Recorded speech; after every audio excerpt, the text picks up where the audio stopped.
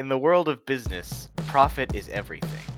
Those that are not profitable are condemned from memory. And the most important business of all is watching anime.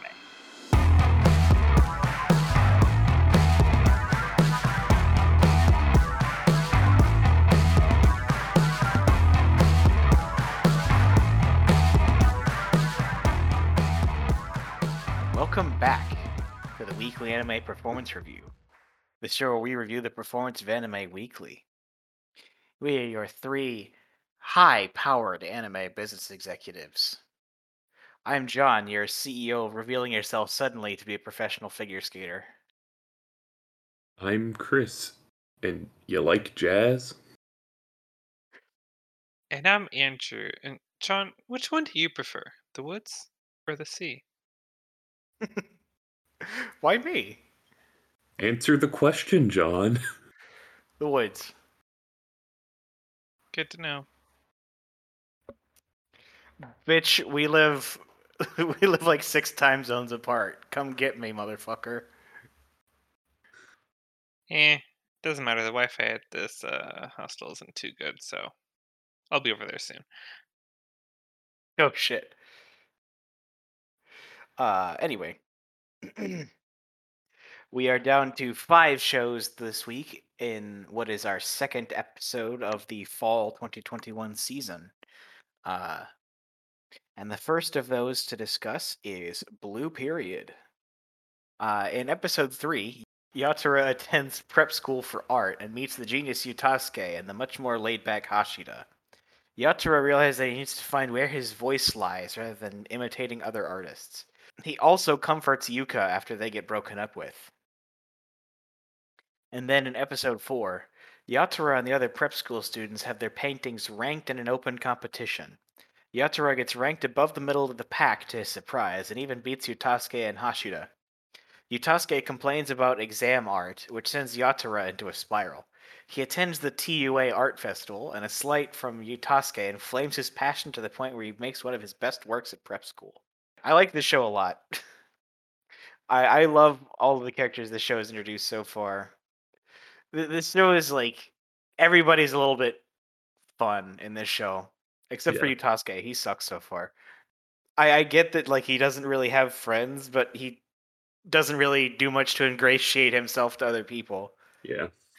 Right, but that's just because he doesn't care about other people.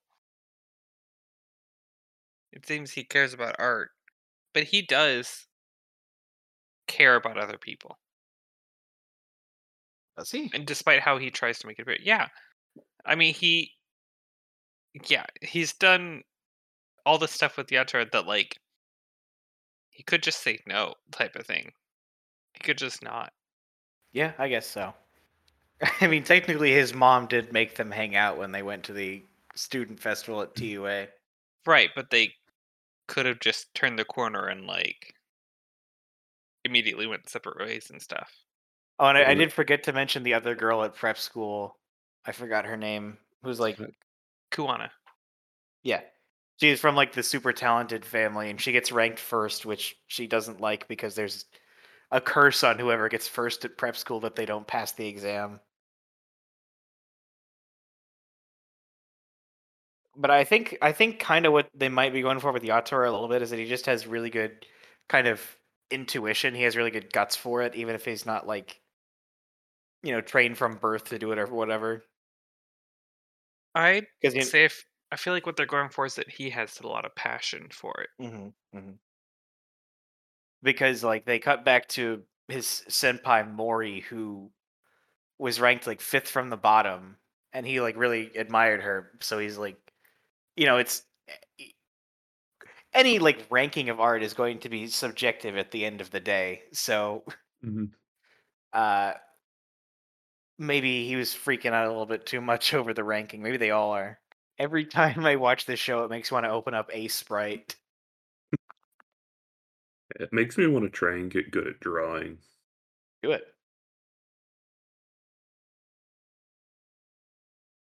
Just buy one of those stupid how to draw manga books from the 90s and draw 90s manga characters Yeah. the way that publishers who hadn't read manga in the 90s thought they looked.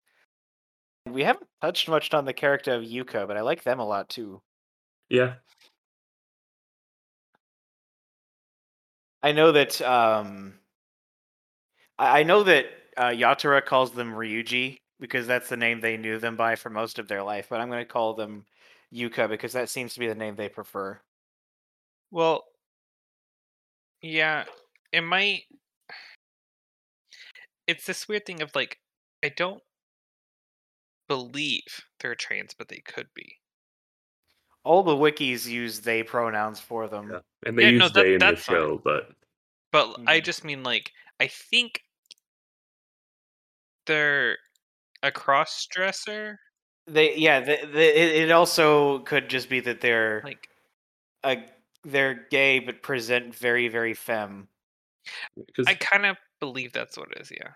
I also think I could just be wrong about this, but I think Japan is a lot looser with pronouns and like what language you use to describe yourself. I'm not Because even sure they really. Well, I think they do have pronouns, but like Yeah. they're like way more complicated than ours. Yeah. Yeah, Well, because like- most of the time, like, whenever you hear pronoun, you actually just hear their name. Hmm. and like sometimes you'll go on the wiki for things and it'll be like, oh, this character uses this type of language to talk about themselves. I kind of feel like this might be a surprise gay show, but it might just be friendship stuff. But like, I feel like Yotasuke is in this a lot, and I'm kind of like, he's in the ED, him and Yatora in one of the pictures. But it could be a friendship thing. Like, it totally could be a friendship thing. I just was thinking that because with all of the stuff, um, in the first episode about like they have an actual gay character in this, like Mm-hmm. there are no rules type of thing. Hey, shout out again to this show for Yatura's old friends still supporting him in his new endeavors for the most part. Yeah, Yeah. Because like none of his art club friends could go with him to the TUA school festival, so he brought his like friends that he used to go drinking with. yeah. Like as punk friends kind of. Anyway, I vote to retain. Oh no, I retain. I vote to retain. Next on the list is Air Cosmonaut. In episode 3, in the capital, the cabinet discusses what to do with Irina after her flight. Lev tries to help Irina get over her fear of heights by taking her flying, and soon she's accomplished her first parachute jump. And then, in episode 4, the engineers struggle to get the rocket booster and capsule ready for launch day. Next on the docket is isolation training, so Lev and Irina take the day off before having to go in the chamber. Irina gets drunk off of one sip of wine, reveals herself as a master figure skater, and explains why she wants to visit outer space. Manga readers need to watch or need to drink more alcohol. What's that? Or manga writers need to drink more alcohol. She drank like half of that glass. It wasn't like a sip. No, she took a couple sips, but it wasn't that much. The thing is, she drank it and immediately was like drunk. It's like that's not. You don't know how vampires process alcohol. No, but if it's like that, that's just really weird. Okay, this is not that important, but it's something I wanted to point out. So the scene at the beginning of the episode where, at the beginning of episode 4, where they're like working on the space capsule, and the engineer is like, "Oh, I'm clutching my chest. I'm about to have a heart attack." Uh, so this is like November of 1960 right now. The actual chief of the Soviet space program had a heart attack in December of 1960 from overwork, Oof. and he kept going until 1966. so it's literally just anime's Sergei Korolev, but they just don't give him a name, which is actually accurate because the Soviet Union kept his name a secret until after he died. I think that's something I think is interesting about this show is that it seems to be like following the history somewhat. Yeah, it certainly is. I mean, about as accurate as the show about vampire going to space can be, but yeah. And it is true that there were women in the cosmonaut program at the time. Nice. The Soviets put the first woman into space, Valentina Tereshkova. She was like this, like she was like one of the first like 10 people in space. She was the sixth Soviet. I think Valentina Tereshkova is, yeah, she's still alive. Oh yeah, and she's still a member. She's a member of the Russian legislature. I really liked the shots of like there were all those shots in like both episodes of kind of like the wonder of the moon when like they were in the plane Hmm. in the third episode, or like when there was the figure skating and like she did like the jump and she was framed inside of the moon. Hmm. Yeah, well, I will say the whole figure skating like sequence was done really well. Hmm. Yes, honestly, like I can't help any scene of characters like flying at night. I can't help but think of like A Whole New World from Aladdin, and that's not a bad comparison. Yeah. I did appreciate at the beginning of episode 3 when they did the cabinet meeting that the music was like a pastiche of the Soviet anthem. Like it sounds like this. It's like if you know the Star Trek theme and the Star Trek animated series theme. Yeah. It felt like that. And then in that same episode when Irina was back in the back being examined by Anya again, it was like a goofy version of the same tune, I'm pretty sure.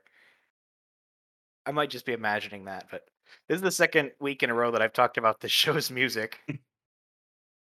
Well, because I feel like it has a lot of it, and a lot of it is good. Hmm. Yeah, this show has a really good score. I think that honestly, I think that maybe the way things are going, it could be that her flight is like episode 6, and then the second half is something else.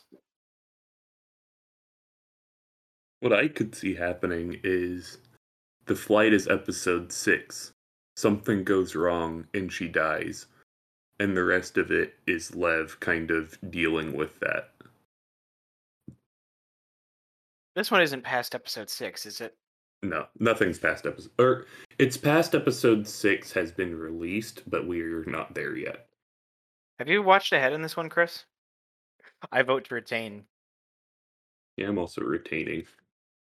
I'll retain as well. All right. Next on the docket is Comey Can't Communicate. In episode 3, Comey makes another friend, Agari, who has a different kind of social anxiety and is also a masochist. Comey gets a phone and learns how to play games with the popular kids, and Tadano loses on purpose to save her dignity. And then, in episode 4, Yandere Girl kidnaps Tadano and spends the whole day trying to become Comey's new best friend. Comey thinks that maybe she and Tadano shouldn't be friends since it wound up being hazardous to him, but he says he wants to continue their friendship anyway. Hey, we actually got to hear Aoi Koga in this episode. I guess in these 2 episodes. I don't know what that is. She's Kaguya. Good lord, the production values on this show. Like, it really does, like, and not just because it's a romantic comedy, but it really does, like the production values are, like, Kaguya-sama levels of, like, pouring shit tons of resources into a romantic comedy to, like, elevate it above what it might be otherwise. Well, you say that, but like this is a really popular manga. Like they want it to be good because people will Yes, eat this. I know that. But what I'm saying is they did a good job of that. Like, Hmm. I could see myself not liking this show if it was just really flat, like some of the comedies we've seen. I also think they have a lot of good shot composition as well. Like there's the Mhm. scene at the end of episode 4 when Komi says she doesn't want to be friends with Tadano anymore. He like when he's thinking about like what she means, there's like the flashback of the window panes behind him with different scenes of their friendship. Like there's a lot of cool stuff like that. I like that his name is Hito Hito. Yeah. And he's like exactly average on everything. Oh yeah, I completely forgot about like the physical exams at the beginning of the episode. There's this random girl who's like, "I'm gonna be better than Komi-san," and she's like, she winds up being heavier and taller when seated than Komi-san, and it's like, okay.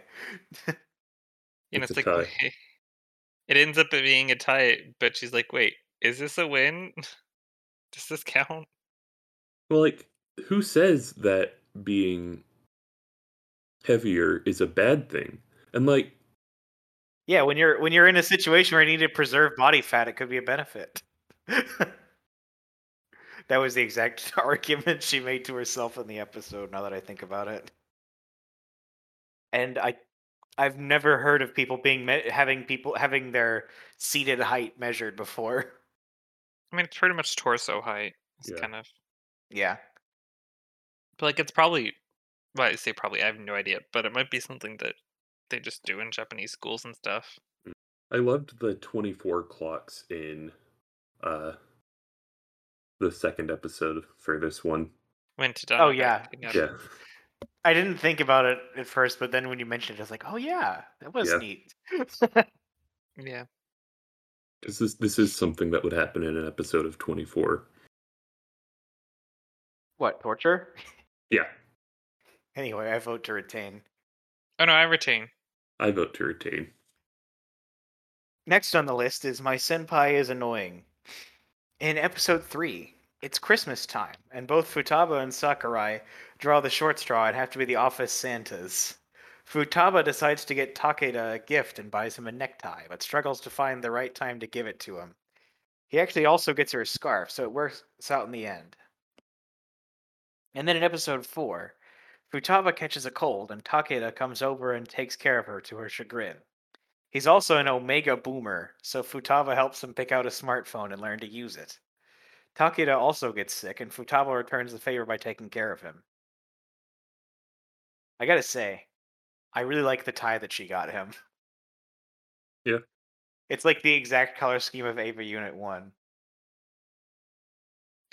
It's also a lot like the tie that he normally wears, just with Yeah, stripes on it.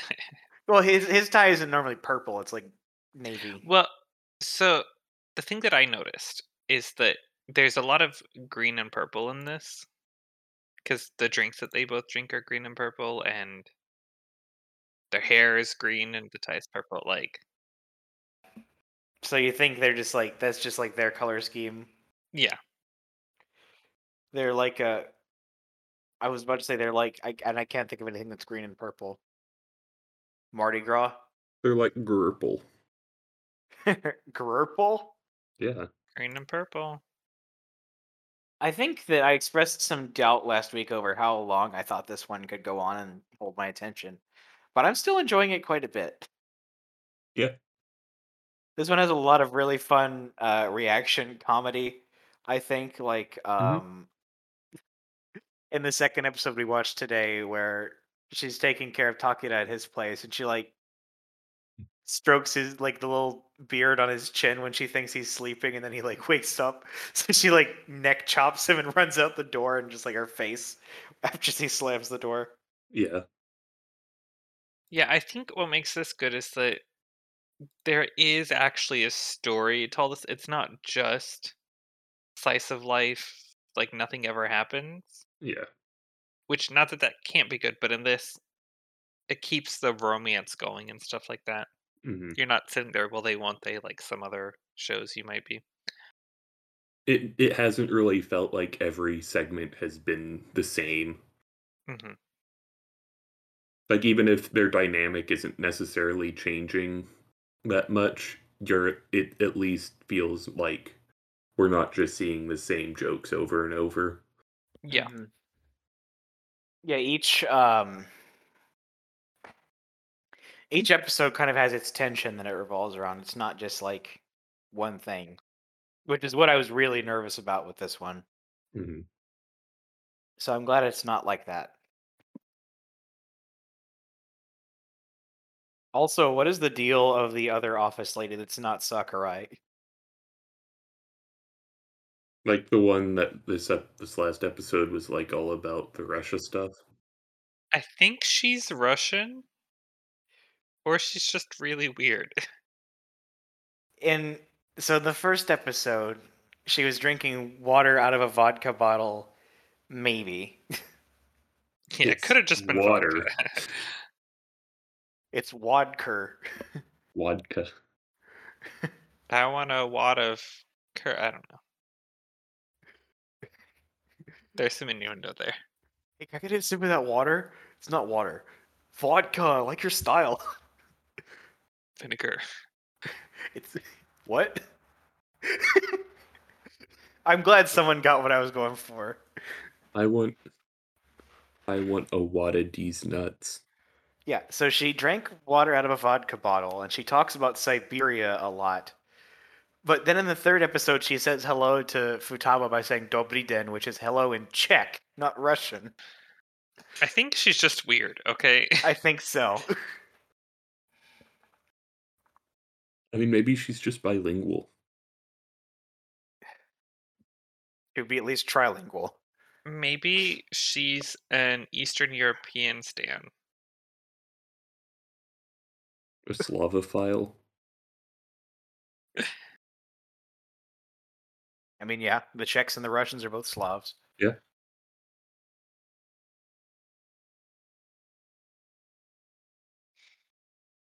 I think she's probably just supposed to be kind of like like Chika Fujiwara to a lesser extent, where she's just kind of there to like throw. Oh no, nice Dobry thing- den is also in Russian. Never mind. Okay. But she's there to diffuse some tension and stuff like that. Yeah. Mhm. Like kind of throw a wrench in things so things don't always go to plan.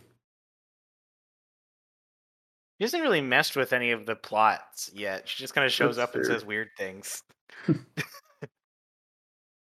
Which if that's all she ever does, I'm fine with that, because every time she has, it's been really funny.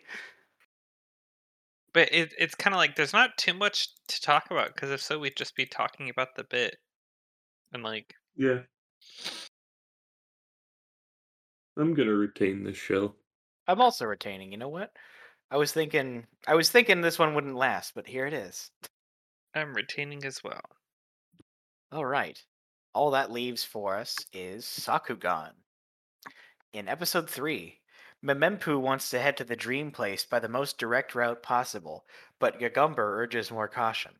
After Memempu strikes out on her own, she realizes she needs Gagumber way more than she thought she did. A creepy rich man accosts the pair.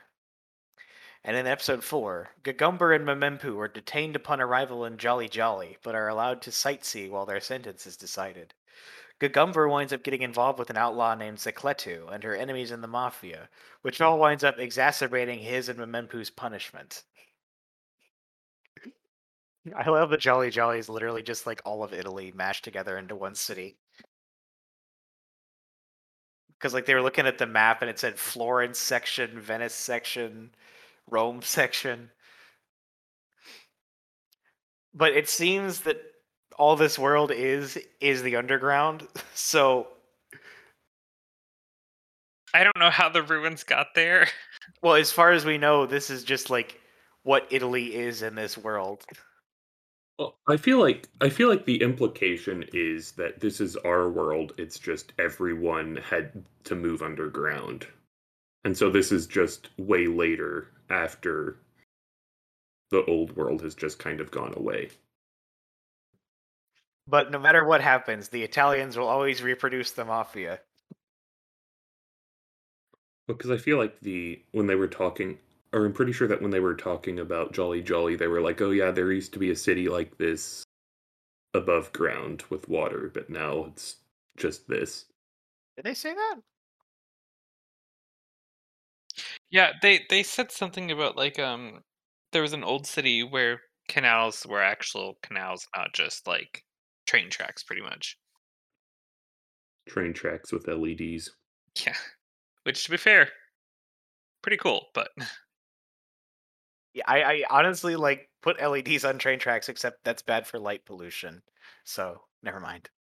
Mhm. I guess if there's no night sky, light pollution isn't a problem. Yeah. Yeah, well, because they just turn off all the lights to make night. Hmm. I mean, that's how they do night in places that that are above the Arctic Circle in the summertime, and in Antarctica in what we would call the winter in the northern hemisphere. One thing that I'm a little sad about is that it's the same kaiju design again in the third episode, although like the little bug things mixed it up a little bit. I kind of think there's really only one type of kaiju. Maybe so. And also, I feel like the kaiju wasn't necessarily supposed to be like they weren't ever going to fight the kaiju, and that was never going to be the central tension. The kaiju was just there to split them up. Yeah, I think you're right. Still has kaiju though, which just instantly gives it a point. I mean, isn't that just like a Japanese word for like monster or something like that? It Like, does mean monster, but like these are kaiju in like the American sense of the term. Kaiju is like one of those Japanese words that has a much more specific meaning in English than it does in Japanese. I really liked how um, when they were split up, it kind of demonstrated how Memempu needs Gagumber because, like, yes, she's really smart and she knows what she's doing most of the time. She's still just a kid and needs an adult there. Like, like it's more the emotional aspect than the actually doing things. right. I mean, she needs her dad. Like, Hmm. I finally realized what the name Gagumber reminds me of. cucumber. Cucumber. Yeah, cucumber. I'm calling it now. The monsters are attracted to the map that Mimimimpu has. Oh, yeah, for sure. 0% is that not the case? Because like in the first episode, they're like, "What? They're following us specifically. Kaiju don't do that." So I'm like, "Yeah, okay." And didn't it show up this week when, like, right after Memempu had turned it on? I think so. Or yeah, I think it showed up while she was looking at it. Maybe. It didn't matter because when she fell down, all the little monsters followed her still. yeah. Like, I think the dream place is where the kaiju come from. I vote to retain Sakugan. I'm also retaining Sakugan. I'm only retaining Sakugan. All right, that is all for this week. Uh, hey, we still have a poll going for what we'll be doing for our December OVA episode. Your choices are Link Click, Cowboy Bebop, and Promise Neverland. So be sure to follow us on our Twitter at Wappercast and vote in that poll before it closes. It'll be closing uh, on Friday, so you have two days from when this episode comes up to get your vote in. Be sure to join us for our next regular episode on the 24th. I have been John, your CEO of revealing yourself suddenly as a master figure skater. I'm Chris, and do you like jazz? And I'm Andrew, and I live in the bathroom. Beep boop, ravioli.